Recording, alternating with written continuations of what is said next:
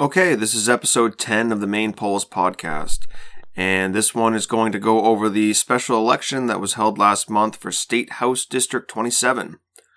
I had initially planned on including this in with the episode 9, but I held off because the Secretary of State's office hadn't released the certified results to the public yet.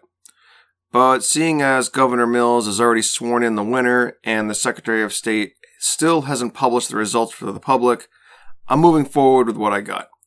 And what I got for House District 27 special election are the numbers reported by the Maine Democrat Party to the Portland Press Herald. Alright, so let's take a closer look at that January 11th special election and see if it tells us anything heading into the midterms. Okay, House District 27.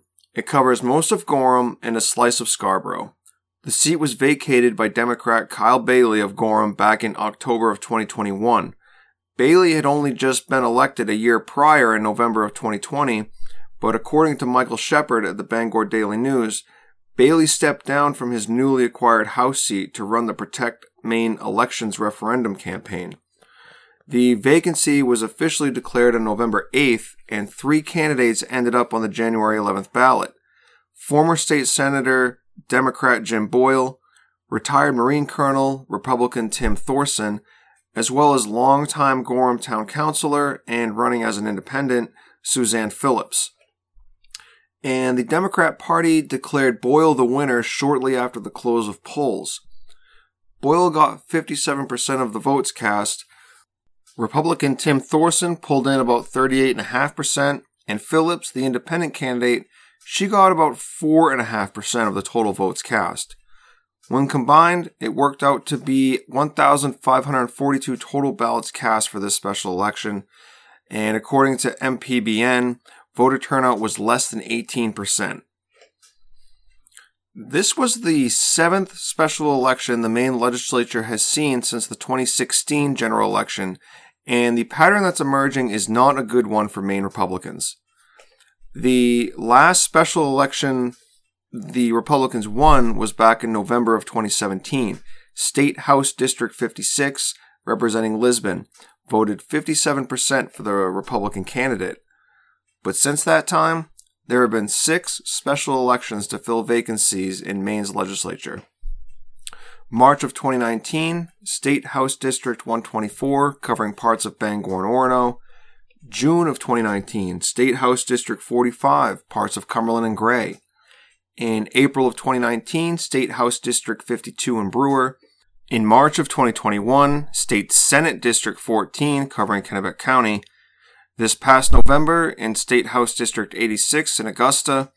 And now, in January of 2022, State House District 27, covering parts of Gorham and a slice of Scarborough. All saw Democrats trounce the Republican candidate by at least 12%, usually more. Boyle beat Thorson by nearly 20% in January's election. I've listened and read quite a bit about the idea of a red wave coming into the 2022 midterms, but I'm not sure that's even possible in Maine.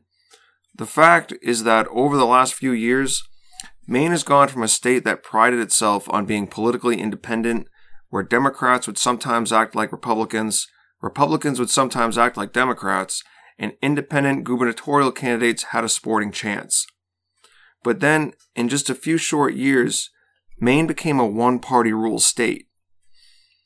Looking at the registered voter data from back in November of 2016, 36% of registered Maine voters were unenrolled, meaning they didn't belong to any political party. That represented the largest registered voter bloc in Maine. Registered Democrats were the second largest voting bloc with 32% of registered Maine voters, and Republicans held third place with 27% of Maine's registered voters. And so, in order for either party to govern, they needed unenrolled voters to side with them during the elections. By July of 2020, so a few months before the last presidential election, unenrolled voters and registered Democrats flipped places, almost exactly. 32% of registered Maine voters were now unenrolled, and 38% of registered Maine voters were Democrats. The registered Democrats replaced the unenrolled voter bloc as the largest registered voter bloc in Maine, and the unenrolled voter bloc fell to second. Looking strictly at the numbers, this represented a drop of nearly 45,000 unenrolled voters, while the Democrats, it represented a gain of over 48,000 new members to their registered voter bloc in less than 4 years. Republicans picked up over 9,000 new members over the same period of time, but still remained in third with just 30% of Maine's registered voters. So now, the entire dynamic has changed. Not only did the number of unenrolled voters drop by the tens of thousands, the Democrats gained more than what the unenrolled voter bloc lost. The Maine Democrat Party doesn't need unenrolled voters to win elections anymore. They can do it by sending out a blast email reminder to only Democrats, or by arranging transportation to and from the polls for just their supporters, or focusing on helping just Democrats with absentee voting. It should be no wonder then that the Maine Democrat Party now controls both chambers of the state legislature, the governor's office, the Secretary of State's office, and of the 7 justices serving on Maine's Supreme Court, 6 are Democrat appointed. Democrats also now control both of Maine's U.S. House seats and enjoy the loyalty of an independent U.S. Senator that will only caucus with Democrats. Maine's fate may be sealed as a one-party ruled state. They control all 3 branches of Maine state government, as well as 3 out of 4 of our federal delegates, and they have a registered voter bloc large enough to keep winning elections without having to compromise as much with unenrolled voters, because they don't need as many of them to win elections as they did before. But if you're an independent or Republican-minded, it might not all be doom and gloom. There is, perhaps, a glimmer of hope. According to Shepard of the Bangor Daily, Democrats spent $44,000 in that January 11th special election. That's more money spent than on any other state legislative race in Maine's history, special election or otherwise, and nearly 5 times more than what the Republicans could muster together. That's a lot of money for a state legislative seat that, quite frankly, has been easily held by a Democrat for the past decade. Why? Why break spending records on a single special election? Why expend so much resource for a seat that should have no reason to be under threat? Unless it was under threat. Why else spend so much unless you thought that, for some reason, without spending that type of money, you would lose? $44,000. Divide that over 879 total votes cast for Boyle, and it works out that Democrats spent $50.06 per vote. The Republicans, by comparison, spent $13.49 per vote. About half, so $22,000 alone, went to canvassers. So those folks that go door to door, asking political questions, advocating for a particular candidate, and, as we figured out from episode 7, are likely assisting in registering new voters, getting voters to change party affiliation, educating voters on requesting, filling out, and returning absentee ballots, maybe even bringing voters to the polling location. Canvassers can do many things. For example, around 67% of the absentee ballots cast in that January 11th special election came from registered Democrats specifically. Put another way, about 17% of the total ballots cast in that special election were absentee ballots cast by registered Democrats. It works out to be 264 votes. Okay, well, Boyle won by 265 votes. Without absentee ballots, without paid Democrat canvassers, the races in Maine, I think, would look a lot closer. I think this is important. It says something about what the Democrats are doing to keep their single-party rule. It also gives some explanation into why the Republicans are losing. They're either unwilling or perhaps unable to fund a comparable ground game as to what the Maine Democrats have built.